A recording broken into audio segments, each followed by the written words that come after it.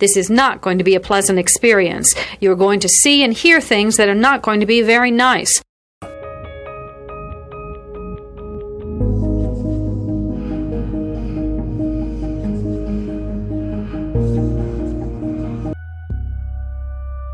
Experts divide serial killing into two general types, organized and disorganized.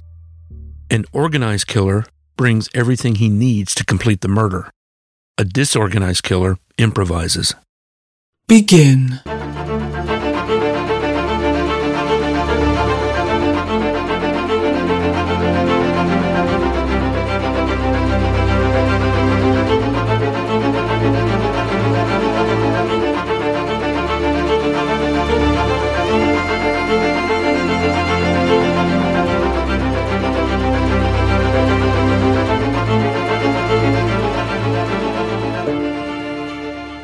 Listener discretion is advised.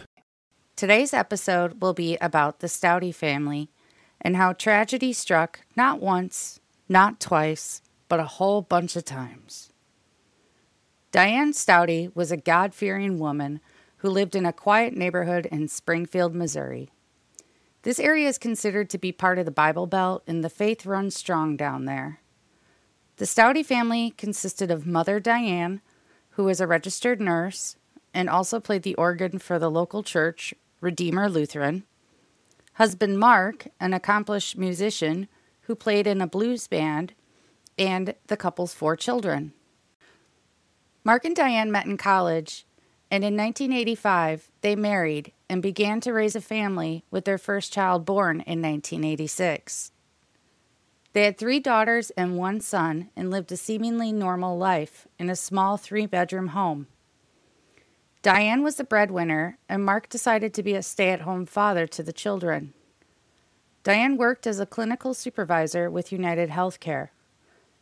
Mark was the lead vocalist for a local band called Messin' with Destiny. He also played the guitar and the harmonica. Bandmates described him as a devoted family man who was passionate about music. The couple's only son, Sean, was diagnosed with autism and at the age of 26 was still residing in the family's home. Diane's work as a nurse was exhausting, and she was beginning to feel the strain of the years of work begin to come down on her. The girls were 24-year-old Sarah, 22-year-old Rachel, and 11-year-old Brianna. All of the children lived in the home, and Sarah, a recent college graduate, was unemployed, while Rachel was attending college. Diane had a strong bond with Rachel and considered her the golden child because of her artistic abilities and her straight A's that she received in school. All seemed normal and fine until the year 2012, when a black cloud of seemingly bad luck would enter the Staudte family home and never leave. On Easter morning, April 8, 2012, Diane was expected to be at Sunday church services to celebrate the Christian holiday as the church organist. She was there, and after the services ended, she left and headed home. When she arrived home, she found her husband of 28 years dead. Diane called the police to report the death, and they arrived shortly after. When police got there, Diane informed them that Mark had been feeling weak and hadn't eaten for the past few days. She said he was sleeping more than usual, and on the evening before, she checked on him, and he would only say a few words or not even respond at all. When speaking with police, Diane made sure to state that he didn't have any history of seizures, but he had suffered 3 of them just that day, and the last one that she was aware of was about 45 minutes before she found him, and he wasn't breathing. The responding officer asked Diane why she didn't call 911 when he was having seizures, and she responded with, well, Mark told her he didn't want to go to the hospital. We take this few seconds off to inform you, our valued loyal listener, about the best health and fitness podcast shows from the Nezpod Studios. Join us as we give you the best of the best health and wellness updates you can rely on for the treatment of chronic health problems. Classic functional medicine back to basics health tips and special updates from the best doctors in the United States of America.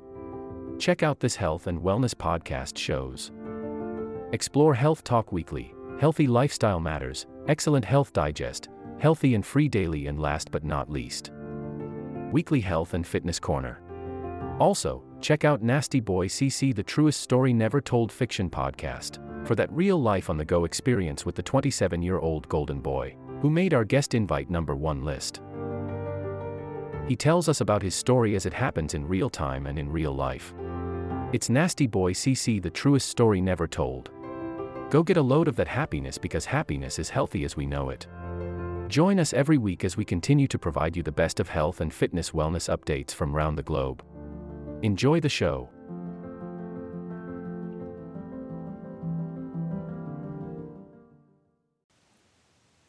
Upon initial inspection of the body, there were no obvious signs of injuries or major concerns, but they noticed he had dried blood around his mouth. The medical examiner ruled the cause of death to be from natural causes as a result of prior medical issues. He was 61 years old. As the community gathered to attend services for Mark, Diane took to Facebook and posted the following from the Gospel of John. "Let not your hearts be troubled. Believe in God. Believe also in me." Mark's band played a tribute at the memorial service at the request of Diane. His former bandmates began to take notice of Diane's demeanor. She didn't come off as a typical mourning wife. She appeared to have no sadness, and instead, she seemed more concerned about being the perfect host and making sure that the guests were all taken care of. She really showed no grief at all. Her well-composed attitude was something most people noticed, but reserved judgment as they were not aware of how she felt, as they couldn't put themselves in her shoes, but they noted it as odd. After Mark's death, Diane received a $20,000 payout from his life insurance. She sold the family's marital home and moved into a bigger house in a better part of town. Just a few months after the death of Mark, the Staudte family received another visit from the Grim Reaper. This time it was Sean. The 26-year-old son and only boy in the family suddenly stopped breathing one night.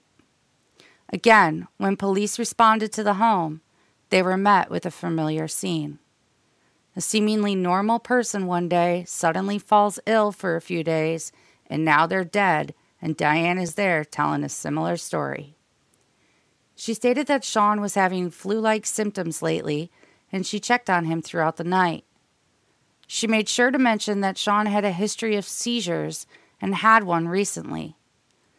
In the morning, she went to church, and when she arrived home, he was curled up on the floor with a blanket, and he didn't have a pulse. So she called 911. Upon inspection of the body, they did not notice any signs of trauma or injuries, but there was some dried blood around his mouth. Based on the information they received from his mother, they ruled his manner of death as natural causes as a result of prior medical issues. He was only 26.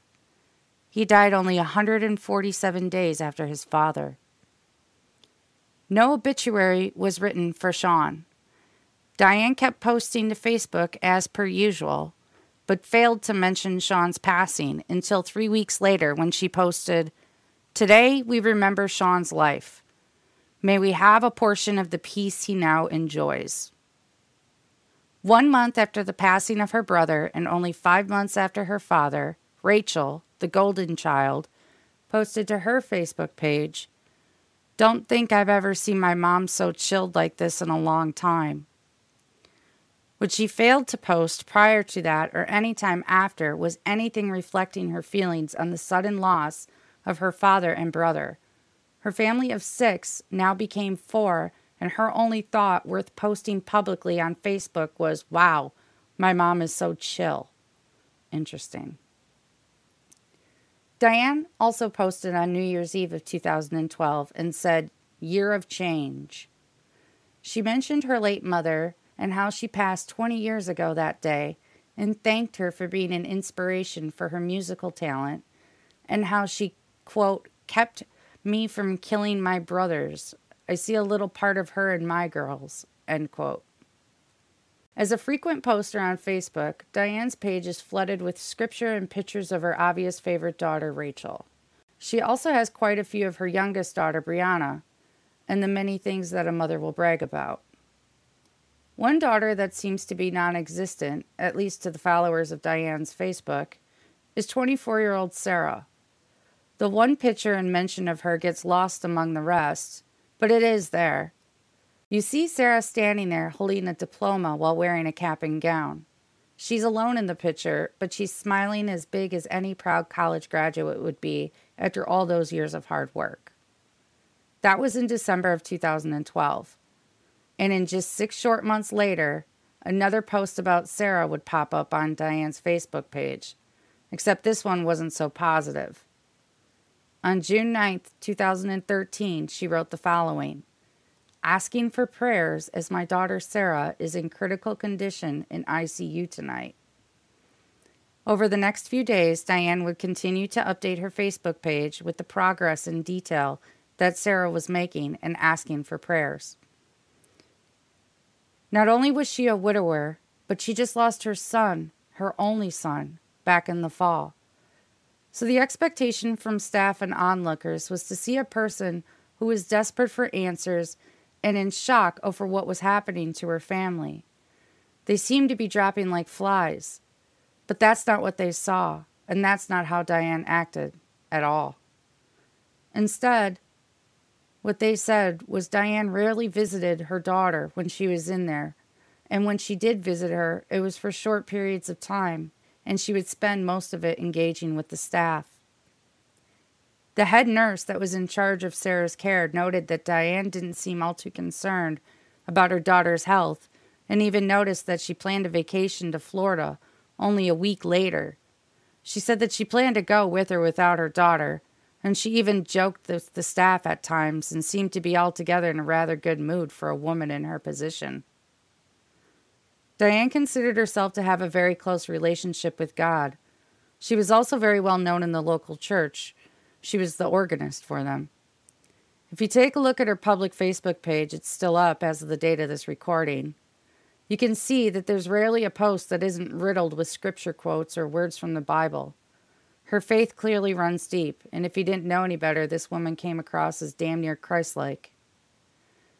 It's no surprise that with her relationship she has with the church, Diane is also fairly close with the pastor there. Days after her second child was admitted to the hospital with life-threatening injuries, the police received a call from that very pastor.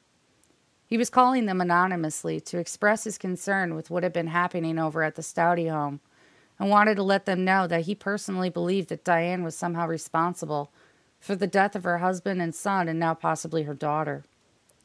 Investigators quickly responded and went to the hospital where Sarah was still receiving care. They interviewed the staff and found some chilling news about Diane's behavior and plans to take a well-deserved vacay while her daughter remained in the hospital, clinging to life. Doctors also told the investigator that the signs of Sarah's sudden and potential fatal illness could be a result of a possible poisoning because tests of conditions with similar symptoms were coming back negative. With this information, they approached Diane just a little over a week after her daughter was admitted into critical care and asked her to come down to the station for some questioning. We take this few seconds off to inform you, our valued loyal listener, about the best health and fitness podcast shows from the Nespod studios. Join us as we give you the best of the best health and wellness updates you can rely on for the treatment of chronic health problems. Classic functional medicine back to basics health tips and special updates from the best doctors in the United States of America. Check out this health and wellness podcast shows. Explore Health Talk Weekly, Healthy Lifestyle Matters, Excellent Health Digest, Healthy and Free Daily, and last but not least, Weekly Health and Fitness Corner. Also, check out Nasty Boy CC, the truest story never told fiction podcast, for that real life on the go experience with the 27-year-old golden boy, who made our guest invite #1 list. He tells us about his story as it happens in real time and in real life. It's Nasty Boy CC, the truest story never told. Go get a load of that happiness, because happiness is healthy as we know it. Join us every week as we continue to provide you the best of health and fitness wellness updates from around the globe. Enjoy the show.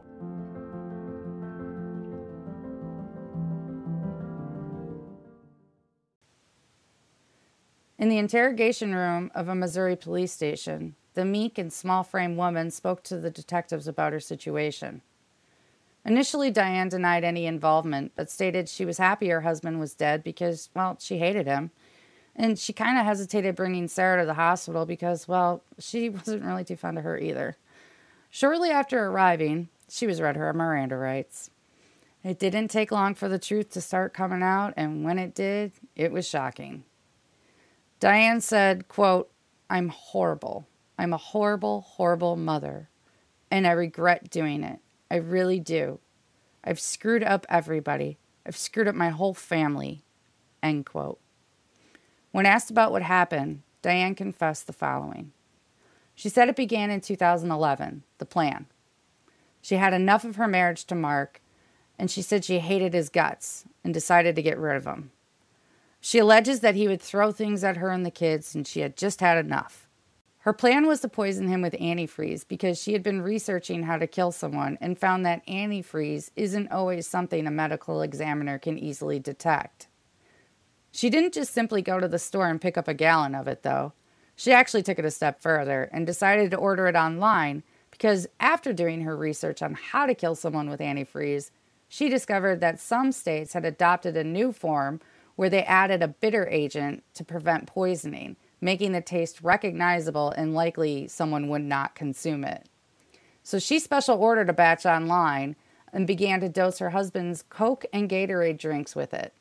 She said she used about a teaspoon at a time.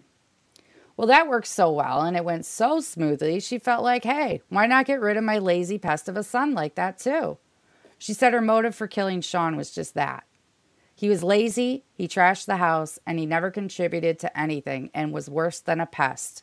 He was more than a bother, in her words. What a good Christian woman. Now she is free from her husband she despised of, her pest of a son, and she was down to just the 3 girls and herself. But that one daughter, Sarah, she was beginning to remind her of Sean. She wouldn't do too much around the house. She didn't have a job, even though she just recently graduated college. The student loans were coming due, and Sarah didn't have a way to pay for them. So instead of having a discussion with her about this like a normal mother would do, Diane did the only thing that she knew worked. She poisoned her daughter, too, with the intent to kill her in the same manner she did her husband and her son just months prior. Except this time her daughter didn't die like the other 2 did. She was hanging on to life, and she was in the hospital for over a month. While all of this was going down, investigators decided to search Diane's home to see if there was any other potential information they were missing and to collect the evidence of her crimes that she was already confessing to. In the home, investigators discovered a purple diary. There were many entries in there from before the murders. One such entry caught investigators' eyes, and they were once again shocked when reading the passages. The following was written in the journal about 1 year before the death of Mark and Sean. Quote, "It's sad when I realize how my father will pass in the next 2 months. Sean, my brother, will move on shortly after. It will be tough getting used to the changes, but everything will work out." End quote. Did you catch that? Yeah, those entries were not made by Diane. Those were actually made by Rachel, the 22-year-old daughter of Mark and Diane, and the sister to Sean and Sarah. So instead of a murderous mother and wife, they now have a mother-daughter duo who are both equally responsible for planning and executing the murders of Mark and Sean and attempting to murder Sarah. Investigators spoke with Rachel, who confessed her role in the crimes.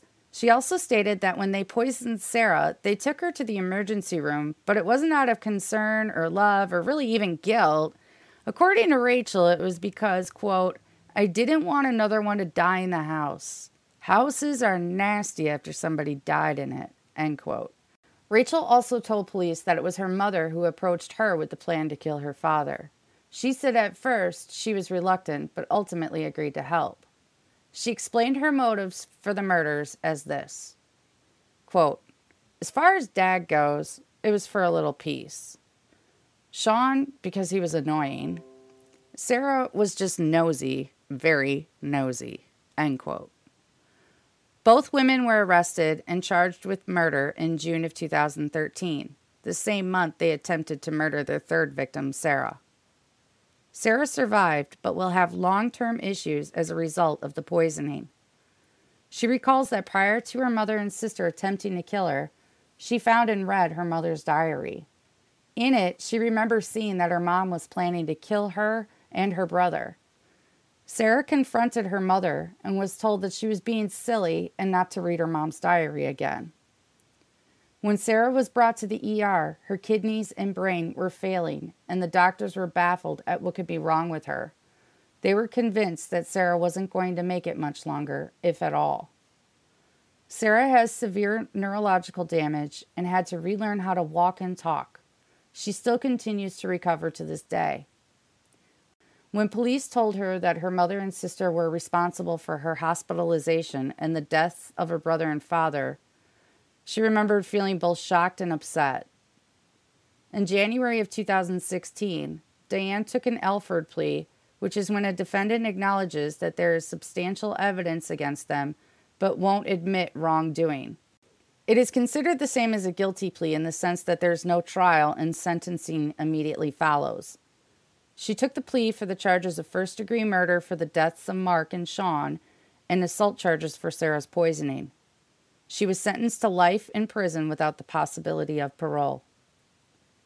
Rachel pled guilty to second-degree murder in May of 2015 as part of a plea deal exchange she worked out for testifying against her mother at her trial.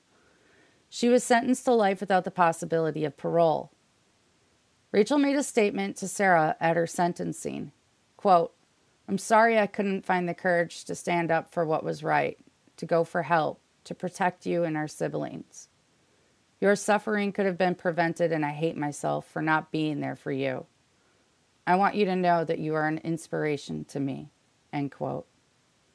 Sarah also made a statement at the sentencing to both her mother and her sister. She stood up and said the following, quote, "I prefer to be a survivor than a victim." End quote. She also said she forgives them for what they did because forgiveness is the right thing to do. Sarah now lives in an assisted care facility and does her best to live as normal of a life as she can, and she is working towards her dream of being a French translator and walking the streets of Paris. Her youngest sibling was taken into foster care after the arrests. Redeemer Lutheran Church put the following statement out regarding the tragedy. The staff and members of Redeemer Lutheran Church were saddened to learn of events involving two of our members, Diane and Rachel Staudte, the death of two others, Mark and Sean, and the injury of another, Sarah Staudte. This is beyond our understanding and what we can explain. The congregation and staff have no more information than what has been reported to the media. We pray for God's wisdom and the guidance to all involved and for the legal system of our community. We grieve together but build trust in God. Our message is always the all-sufficient grace of Jesus Christ in a world darkened by sin. This will conclude the episode. Thank you for listening, and I appreciate the support. Please know that this podcast will have a new episode out every Sunday and Thursday. If you like what you hear, please leave a comment and review. This will conclude the episode. Thanks for tuning in. If you like what you hear, please leave a comment and subscribe. Thank you.